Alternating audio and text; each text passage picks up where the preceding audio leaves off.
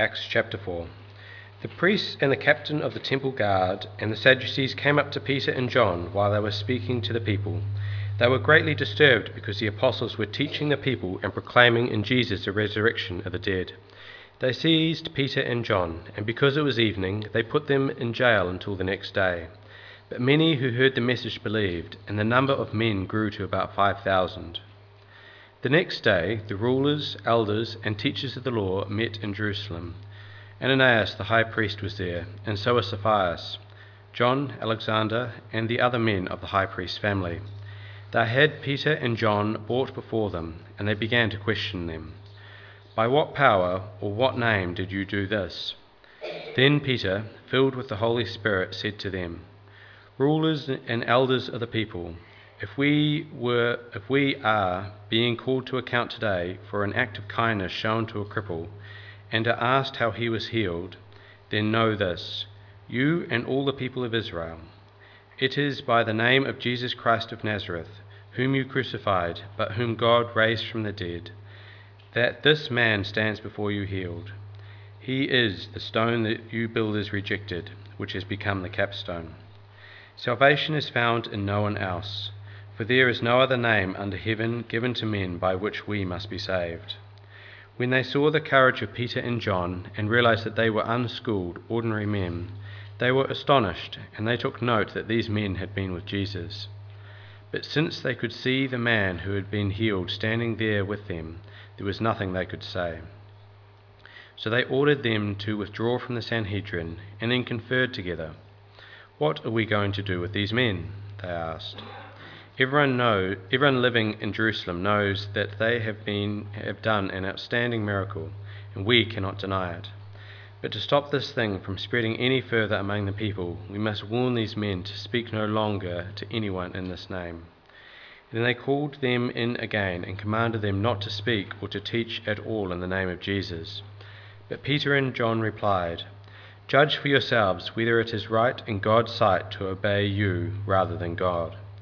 For we cannot help speaking about what we have seen and heard." After further threats, they let them go. They could not decide how to punish them, because all the people were praising God for what had happened. For the man who was miraculously healed was over 40 years old. On their release, Peter and John went back to their own people and reported all that the chief priests and the elders had said to them. When they heard this, they raised their voices together in prayer to God. "Sovereign Lord," they said, "you made the heaven and the earth and the sea and everything in them. You spoke by the Holy Spirit through the mouth of your servant, our father David. Why do the nations rage and the peoples plot in vain? The kings of the earth take their stand, and the rulers gather together against the Lord and against his Holy One." Indeed, Herod and Pontius Pilate met together with the Gentiles and the people of Israel in this city to conspire against your holy servant Jesus, whom you anointed. They did what your power and will had decided beforehand should happen. Now, Lord, consider their threats and enable your servants to speak your word with great boldness. Stretch out your hand to heal and perform miraculous signs and wonders through the name of your Holy Spirit Jesus. After they prayed, the place where they were meeting was shaken, and they were all filled with the Holy Spirit and spoke the word of God boldly. All the believers were of one heart and mind. No one claimed that any of his possessions were his own, but they had shared everything they had. With great power the apostles continued to testify to the resurrection of the Lord Jesus, and much grace was upon them all. There was no needy persons among them, for from time to time those who owned lands or houses sold them, brought the money from the sales, and put it at the apostles' feet, and it was distributed to anyone as he had need.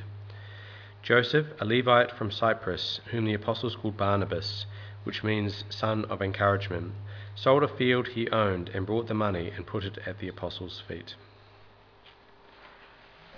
So Eugene is going to be speaking to us from Acts 4 about courage to preach. There's note sheets up the back if you didn't get one when you came through.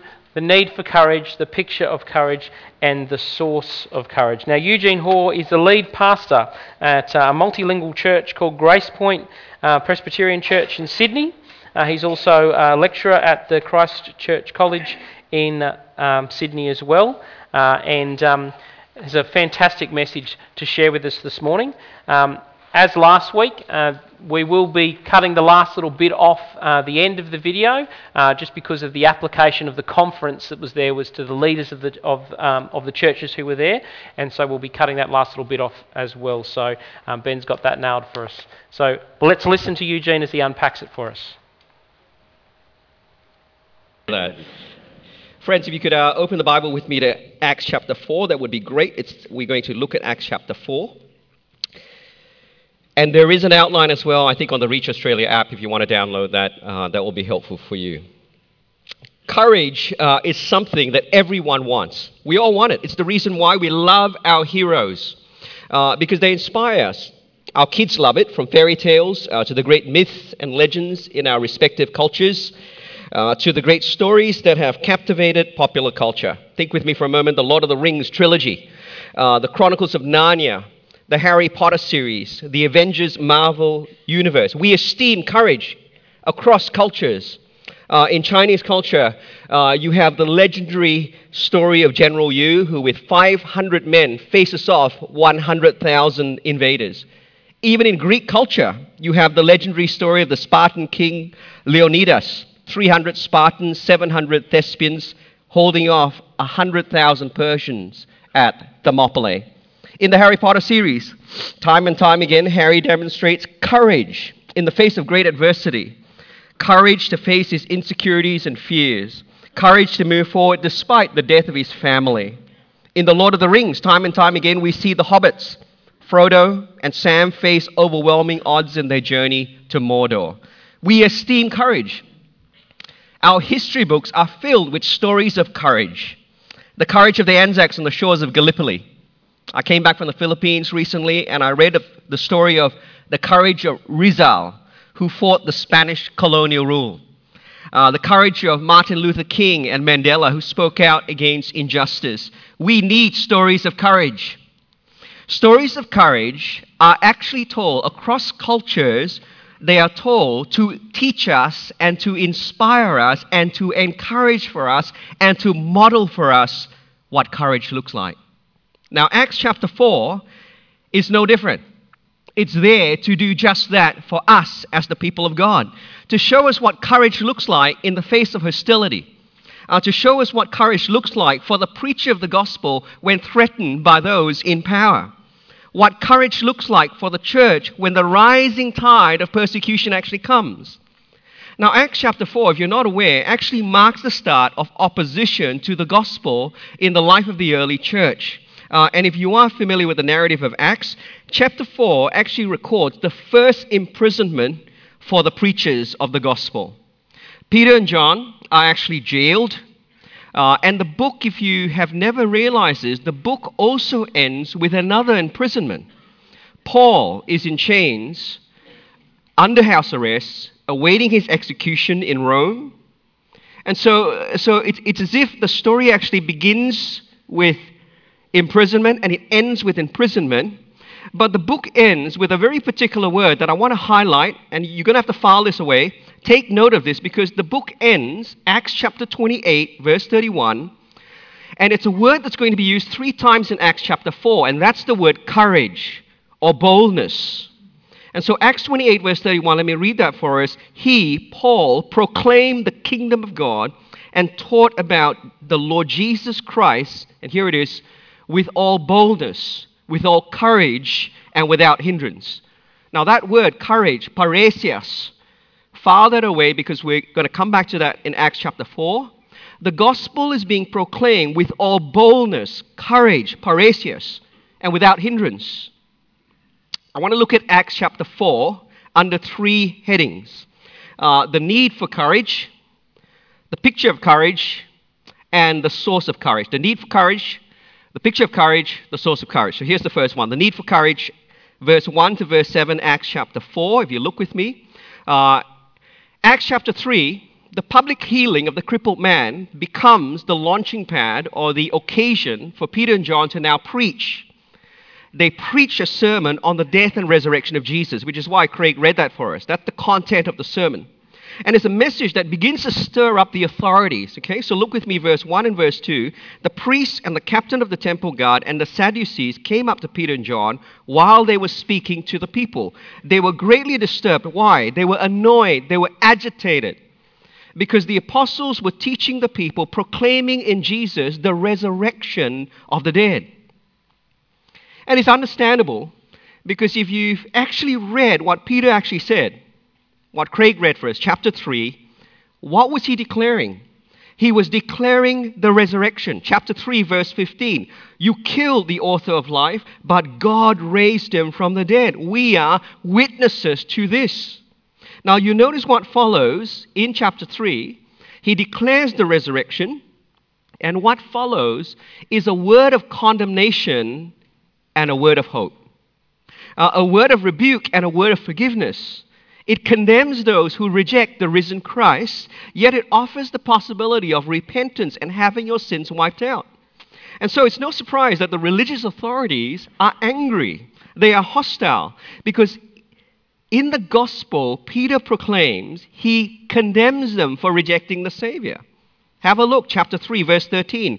You handed him over to be killed. You disowned him before Pilate. You disowned the holy and righteous one. You asked that a murderer be released. You killed the author of life. You acted in ignorance, as did your leaders. So repent.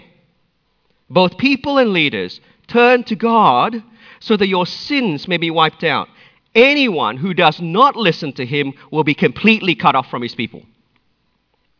Notice how, in proclaiming the death and resurrection of the Lord Jesus, all are called to repentance. You see it there? All Israel and her leaders who acted in ignorance. Now, the same thing is actually going to happen in Acts chapter 17. We're not looking at that, but in Acts chapter 17, verse 30, Paul, as he preaches before a Gentile crowd, right, the Athenian Areopagus, he calls all the Gentiles to repentance as well. Let me read that. In the past, he overlooked their ignorance. Same word. But now he commands all people everywhere to repent. Remember what Mikey said yesterday? Luke chapter 24. The call for the gospel workers is not just to proclaim the resurrection of Jesus, it's also to call people to repentance. You cannot hold out and preach the gospel each week without calling for repentance. You cannot hold out Christ before people without calling them to the Lord Jesus in repentance. You know, the first of Luther's 95 Theses, I didn't have this in my notes, and then I heard Mikey preach calling for repentance, and I thought, oh, look, most people know that Luther nailed the 95 Theses to the door of Wittenberg. Most people have never read the 95 Theses. Do you know what the first one says? No church history people here. The first thesis reads, when our Lord and Master Jesus Christ said, repent, he called for the entire life of believers to be one of repentance. You cannot preach the resurrection if you're not calling people to repentance. Now come back to Acts chapter 4, because here in Acts chapter 4, what follows is a scene that we've seen played out before. It's a scene reminiscent of the trial of Jesus. Right? Just as they seized Jesus and held him overnight. Luke 22, we read verse 3, the same of Peter and John. They seized Peter and John, and because it was evening, they put them in jail until the next day. And like Jesus, Luke 22, Peter and John are brought before the very same council that tried and judged and condemned Jesus. Verse 5, the next day, the rulers, the elders, and the teachers of the law, they met in Jerusalem. They had Peter and John brought before them and began to question them. By what power or what name did you do this? And it's a scene we've seen before in Luke's gospel, right? The one they have just proclaimed has stood where they are now standing, before the Jewish Sanhedrin, the 71-member court of the most powerful religious leaders, the very same powerful council that tried and unjustly condemned Jesus. You will not find friends of the gospel here. Now, it is a very intimidating scene because we all know the possibility of death was real. And it does look like history is going to repeat itself. Will Peter and John suffer the same fate? Are they going to be handed over to the Romans to be executed? And You and I know what happened to Peter the last time he was in this situation. Remember, he followed Jesus. He boldly declared, Lord, I'm ready to go with you to prison and to death. Luke 22. Well, he wasn't ready to go with Jesus to prison. He wasn't ready to die. In fact, what does he do? He denied Jesus 3 times. And so will Peter and John stand firm? Will they cave in? Will they bow to the powerful? Will they recant? Will there be another denial?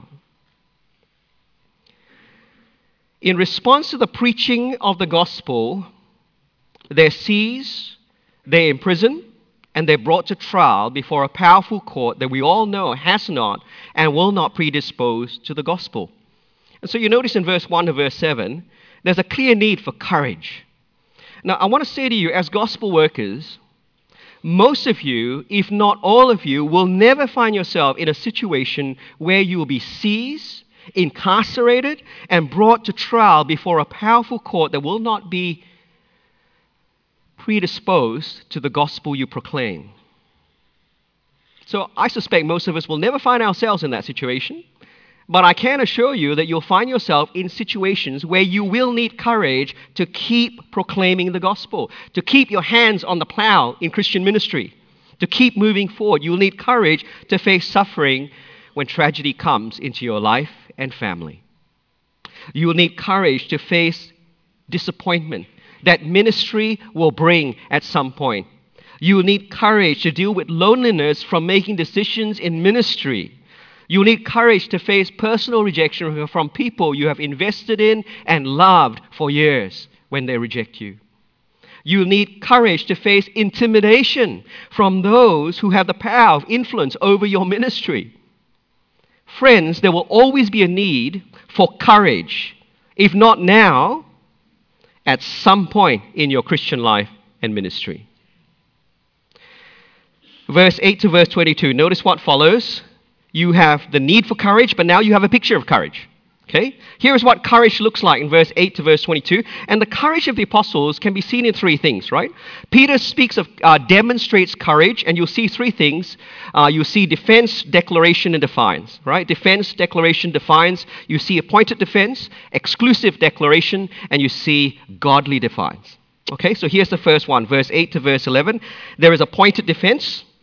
By what power or name did you do this? Verse 8, then Peter, filled with the Holy Spirit, said to them, rulers and elders of the people, if we are being called to account today for an act of kindness shown to a man who was lame and are being asked how he was healed, then know this, you and all the people of Israel, it is by the name of Jesus Christ of Nazareth, whom you crucified, but God raised from the dead, that this man stands before you healed. Jesus is a stone you rejected, which has become the cornerstone. Now notice, Peter does not defend himself, does he? He doesn't avoid the question, right? He doesn't sidestep the question. He's not concerned with his own personal safety or reputation, and he is certainly not unaware of the gravity of the situation. Now, this is not a normal defense, because he does 2 things. Firstly, notice with me, he uses it as an opportunity to point to the gospel, the death and resurrection of Jesus. You see there? Even under trial, what's he doing? He's making the gospel known. He's proclaiming the death and resurrection of Jesus from the dead. But notice the second thing. The one who is being judged is executing judgment over those who would judge him. Rulers and elders of Israel, know this, you and all the people. It is by the name of Jesus Christ of Nazareth, whom you crucified, but whom God raised from the dead, that this man stands before you healed. Jesus is a stone you builders rejected, which has become the cornerstone. And so you'll notice with me, even under trial, he points to the resurrection of Jesus, he points to their rejection of Jesus, and he calls them to repentance. They need to repent. Now, Peter's response is no different to what he's previously proclaimed in chapter 3. Chapter 3, 13 to 23, you killed the author of life, but God raised him from the dead. You and your leaders acted in ignorance. Repent, turn to God so your sins may be wiped out. Anyone who does not listen to him will be completely cut off from their people. It's a pointed defense. Because even under trial, he points to the gospel, the resurrection of Christ, and the need for his hearers to repent of their rejection of Jesus. But there's a second thing. Notice as well, in the face of hostility, he moves from pointed defense to exclusive declaration. Salvation is found in no one else, for there is no other name under heaven given to mankind by which we must be saved. And so before a powerful, intimidating judiciary, he makes a declaration that would have been sure to offend. If it isn't enough that he condemns them and calls them to repentance, he now says, you need saving. They need saving. They need Jesus, who's the only Savior, the one they've rejected and executed. And so one crippled man's healing, right, becomes a small picture of salvation, offered and now available to all in the Lord Jesus. And so he moves from defense to declaration. And there is really nothing nuanced in his declaration. There's no attempt to sugarcoat this declaration. There's no attempt to apologize for making this declaration. And this is what courage in the gospel worker looks like. Declaring the exclusiveness of the gospel that Jesus Christ alone saves. And it's actually a declaration that disrupts, that threatens, certainly in a culture that esteems pluralism and conformity. It certainly did that in the early church. Sociologist Rodney Stark writes of the first century Roman world. And in his book, he writes that, let me read that for us. Too often, historians have ignored the sincerity of pagans, that is, unbelievers, misreading their casual forms of worship, which is religious pluralism. They mistake that, or they misread that for indifference. He says large numbers of Romans, especially those making up the politically elite, sincerely believed that the gods had made Rome the great empire it had become. Well, this is what happens. The exclusiveness of the gospel that Christ alone saved disrupts and threatens that. I read an article recently by Paul Hartog, a scholar who wrote on the maltreatment of Christians in the early church. And he writes, in the average Roman mind, the traditional religious rituals were of essence of what it meant to be a good Roman citizen. And so the whole empire, he says, was sustained and nourished by a system of delicate social structures and religious practices. Then along come the Christians. Thus, Christians endangered the Pax Deodorum, right? The peace of the gods. Why? Because they did not honor the Roman gods in their plurality. In the eyes of Rome, the Christian abandonment of the gods imperiled, threatened all in society by risking divine wrath and misfortune. And this is why the gospel of the Lord Jesus, that Christ alone saves, will always be a disruption and a threat wherever it is proclaimed, in every culture, in every nation, both within the church and in culture and society. It was true then and it remains true today, because it says to totalitarian states, it says to political power, you are not the Savior, Christ is. It says to religious people, your good works and your morality cannot save you. It says to all other religions and claim truths, your beliefs cannot save you, only Christ can. It says to secular people, self-fulfillment cannot save you. It says to those concerned with justice and mercy, feeding the poor does not save, only Christ can.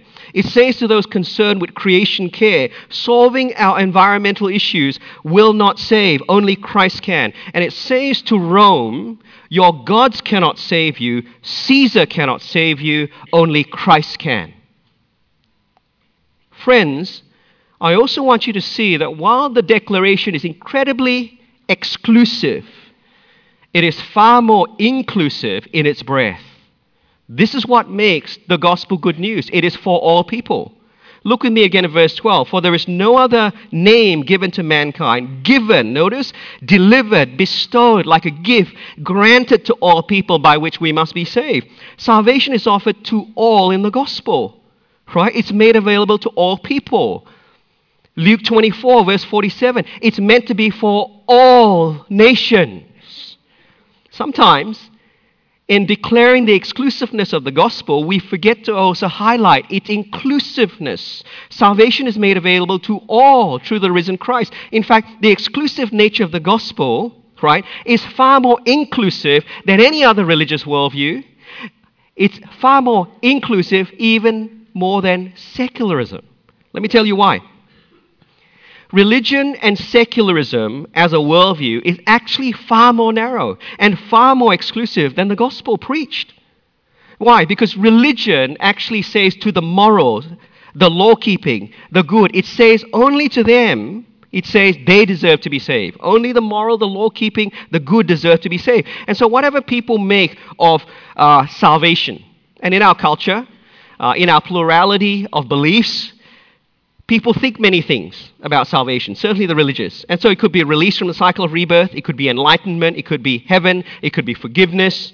And so in Hinduism, you must walk the path of duty, knowledge, and devotion to the gods to be saved. Only then will you be released from the cycle of birth and rebirth, if you can do it. In Buddhism, you must hold on to the Four Noble Truths, you must live out the Eightfold Path, and then you find release from your suffering and enlightenment. But only if you can do it.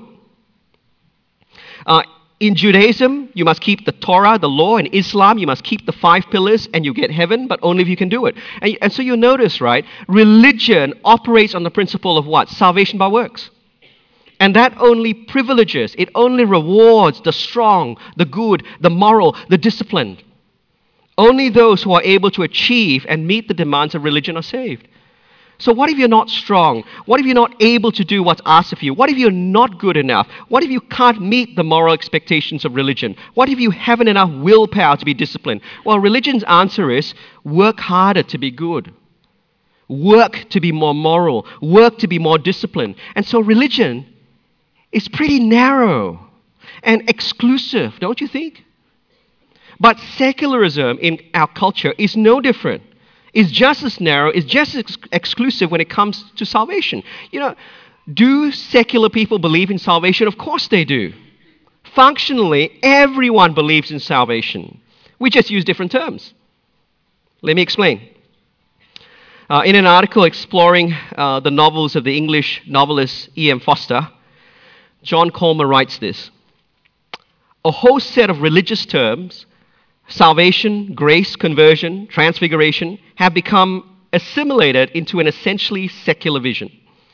Men and women now seek their happiness on this earth, not in heaven.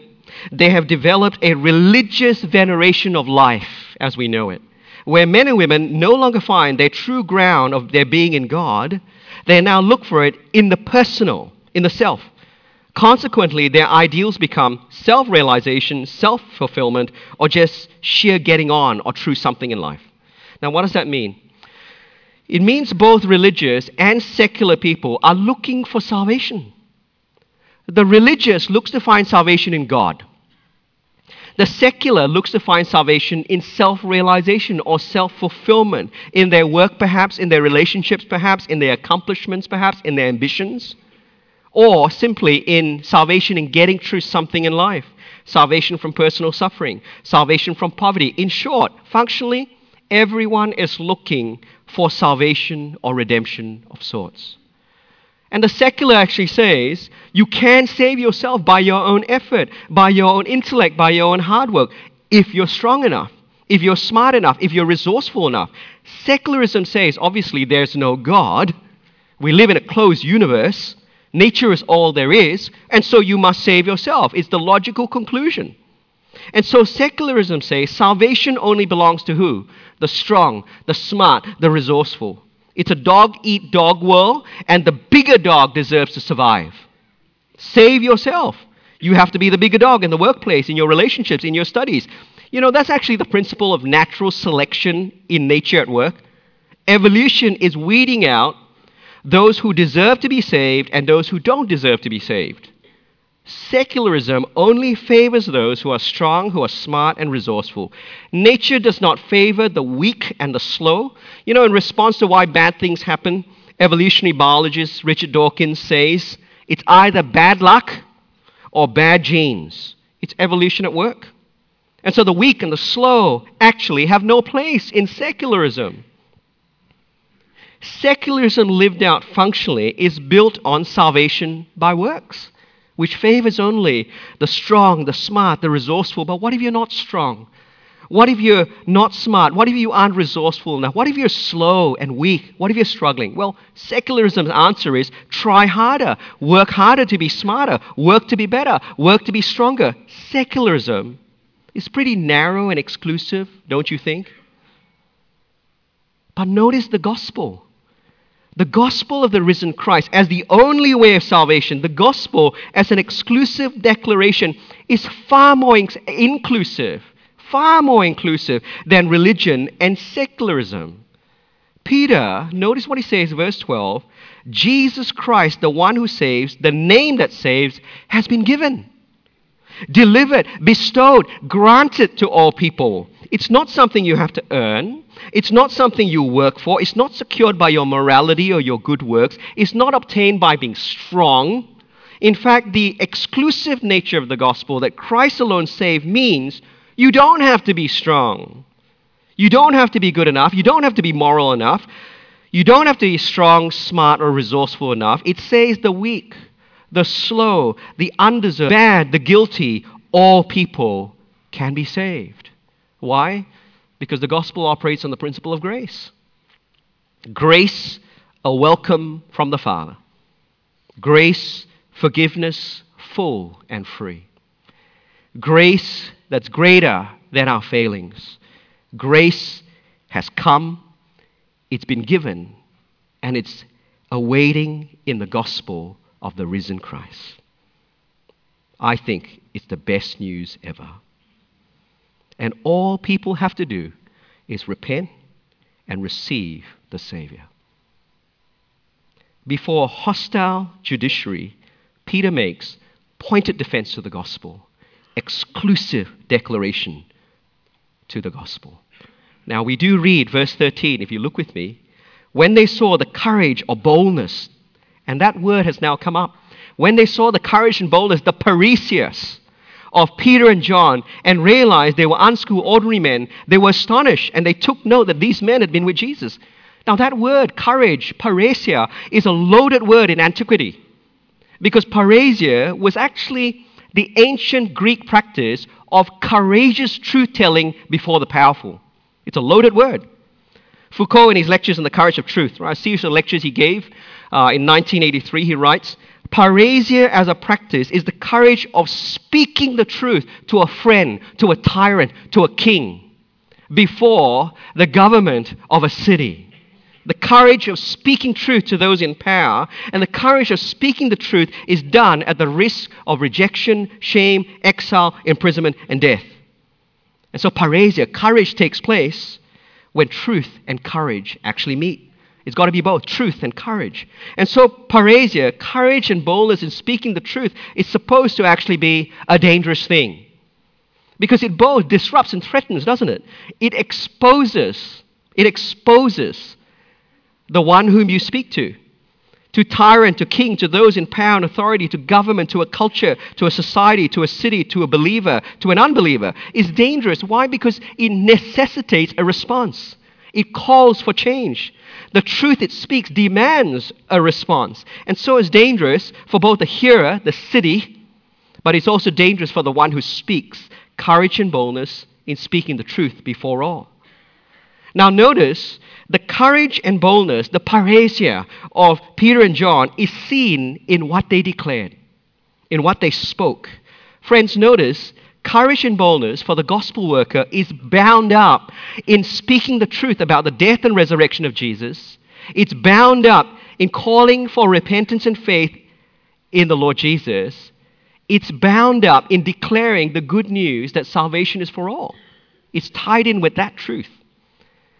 Friends, can I say to you, don't forget that we are in the ministry, we are in the business of declaring the truth of the gospel. Do you know, courage to speak the truth about the death and resurrection of Jesus is not the same as courage to speak out on environmental issues, even though it's important. Courage to call people to repentance and faith in the Lord Jesus is not the same as courage to speak out on gender issues, even though that's important. Courage to declare that salvation is through Christ alone is not the same as courage to speak out on issues of justice and mercy, even though that's important. Parrhesia, courage to speak the truth in acts, is with specific reference to salvation made available in the risen Christ. Speaking with courage and boldness on the most pressing cultural issues we face is really not the same as courage and boldness in speaking the truth of the gospel. God is not going to save. Can I say this? God is not going to save because we win our religious freedoms. You've got to hear that one. God is not going to save. We are not going to reach Australia because we have religious freedoms. Not because the law will protect our people's right to express their beliefs. God is going to save through the gospel worker with courage and boldness, speaking the truth of the gospel. The gospel defended, the gospel declared, even in the face of hostility and lack of freedom.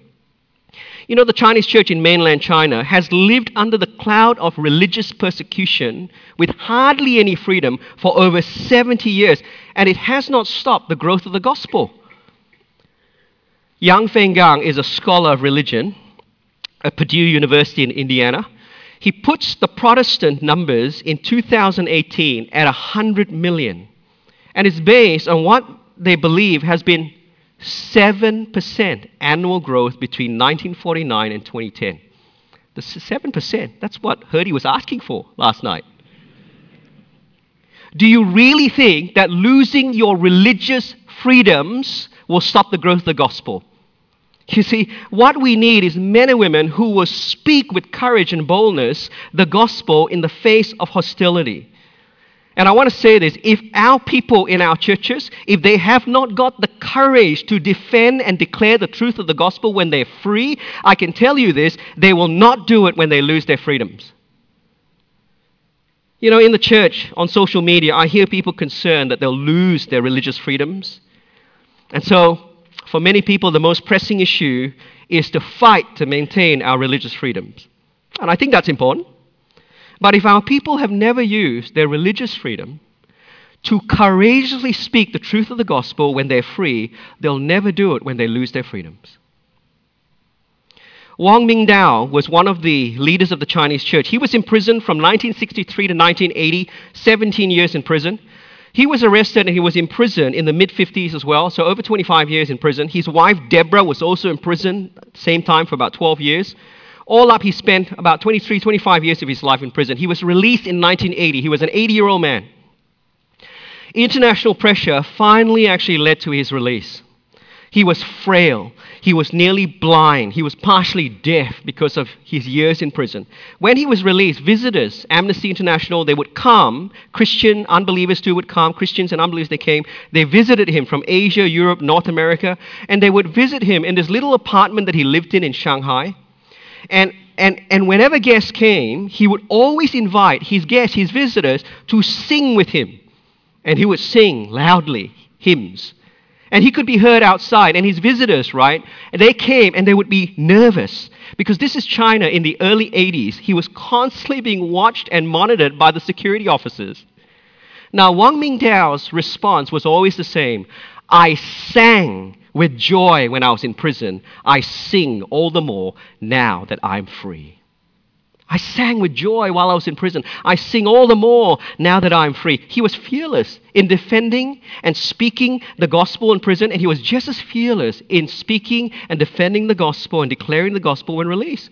And so with courage, he would sing of his Savior. He would proclaim his Savior when beaten and deprived of food and human contact. With just as much courage, he would do it when he was free. Friends, if our people have not got the courage to defend and declare the truth of the gospel when they're free, I can assure you they will not do it when they lose their freedoms. But there's a third thing in our picture of courage, a godly defiance. There's pointed defense, exclusive declaration, and there's godly defiance. You find it verse 14 and verse 22. Peter and John, notice they're warned to speak no longer of anyone in the name of Jesus.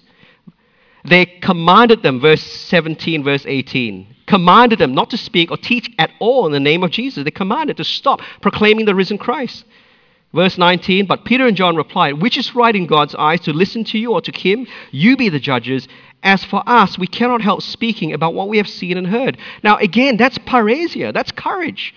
That's boldness to keep proclaiming the gospel. That's courage to keep speaking the truth. We cannot help speaking about what we have seen and heard. We cannot help speaking the truth of the risen Christ. You see, being willing to speak the gospel is an issue of obedience. It's an issue of obedience to God, right? Luke 24, Acts 1, we heard yesterday. Jesus said, you are witnesses to my death and resurrection, and repentance for the forgiveness of sins will be preached to all nations. You are my witnesses. When it comes to speaking the truth of the gospel, staying silent has never been part of God's economy or plan for us and for our people. You know, the Puritan John Bunyan, he was jailed in 1658. He spent about 12 years of his life in prison. He could have known freedom at any time. The local magistrate was willing to free him if he promised to stop preaching. He told the local magistrate he would rather remain in prison until moss grew over his eyes than fail to do what God commanded him, to preach the gospel. But even in prison, Bunyan was a funny man. He preached in the jail courtyard, and people, we read, from all around Bedford would come and stand outside the walls of the prison to hear him preach. And so what the authorities did was to silence him, they then placed him in a cell deep within the walls of the prison. And that's when John Bunyan actually started writing. And that's when John Bunyan preached his loudest, really. In prison, he penned The Pilgrim's Progress. Many of you have read that to your children. This great Christian classic on the Christian life that has brought the gospel really to generations of men and women around the world. Do you know, for 300 years that followed Bunyan, that book, The Pilgrim's Progress, was the most widely read and translated book in the world after the Bible. That's godly defiance. Here is a picture of courage. A pointed defense to the gospel, an exclusive declaration of the gospel, and a godly defiance to keep making the gospel known. That's courage. But Acts 4 also gives us the source of courage. Phil's going to talk more about that, I suspect, tomorrow on prayer. Where do we find power to be bold? Where does the gospel find power to defy, defend, and declare the gospel? Well, it's found in prayerful dependence. Verse 23, verse 31. Notice verse 23, we read that Peter and John, they go back to the community of believers, reporting the hostility, the threat, the ban. And this is the immediate reaction of the church. You think that the church, right, would have been overwhelmed with a sense of despair. You think they would make plans to now protect themselves. You don't see them falling into despair. Notice what happens. Verse 24, when they heard this, they raised their voices together and prayed to God, the sovereign Lord. God is sovereign Lord. He's a ruler of unmatched, unchallenged power. You know, the powerful judiciary they've just spoken to that has prohibited them from preaching the gospel. Well, they too are subject to a much higher power and authority. In fact, the rule of man cannot overturn the rule of God. The threats of man cannot unhinge the great purposes of God to save in his risen King. And so this is the source of their courage. Sovereign Lord, verse 24. You made the heavens and the earth and the sea and everything in them. You spoke by the Spirit through the mouth of your servant, our father David. Why do the nations rage and the peoples plot in vain? The kings of the earth rise up and the rulers band together against the Lord and against his anointed.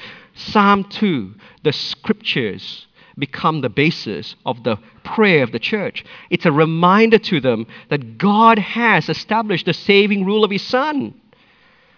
Verse 27, they, the powerful, the authorities, the kings, the governors, they have conspired against him. They have banded together against him. But we know, verse 28, what do we know? By God's power and will, he has established the saving rule of his Son. They crucified him, but God raised him to life. It's an act of futility. The gospel of the risen Christ has and it will prevail. People will be saved. This is where the church must look to find its courage in darkness. This is where the gospel worker must look to find courage to defend, to declare, and to defy, to make the gospel known. The right side of history actually lies with the saving rule of the risen Christ. Remember that. And the request for courage now comes in verse 29. And again, we meet that same word, parrhesia, courage and boldness in speaking the truth of the gospel. Look at verse 29 with me. Now, Lord, consider their threats, their hostility, their intimidation, and enable your servants to speak your word with great courage, with great boldness, with great parrhesias to speak the truth. The parrhesias, the courage we've seen in Peter and John, the church now asks for. Courage to defend, courage to declare, courage to defy, to make the gospel known. They ask for the same thing. And notice, they're not praying that the hostility or threats might stop. They're not praying for religious freedom, even though that's important. Their biggest need is not personal safety, it's not personal comfort. Their biggest need is boldness or courage to defend, declare, and defy, to make the gospel known. And it's not just boldness they ask for, because notice what else they ask for in verse 30. They also ask that people might be saved. They pray that people might be saved. Verse 30, stretch out your hands to heal and perform signs and wonders through the name of your holy servant. Because remember, the healing of the crippled man in chapter 3 was the occasion for the preaching of the gospel. And we know what happened when the gospel was proclaimed. Chapter 4, verse 4.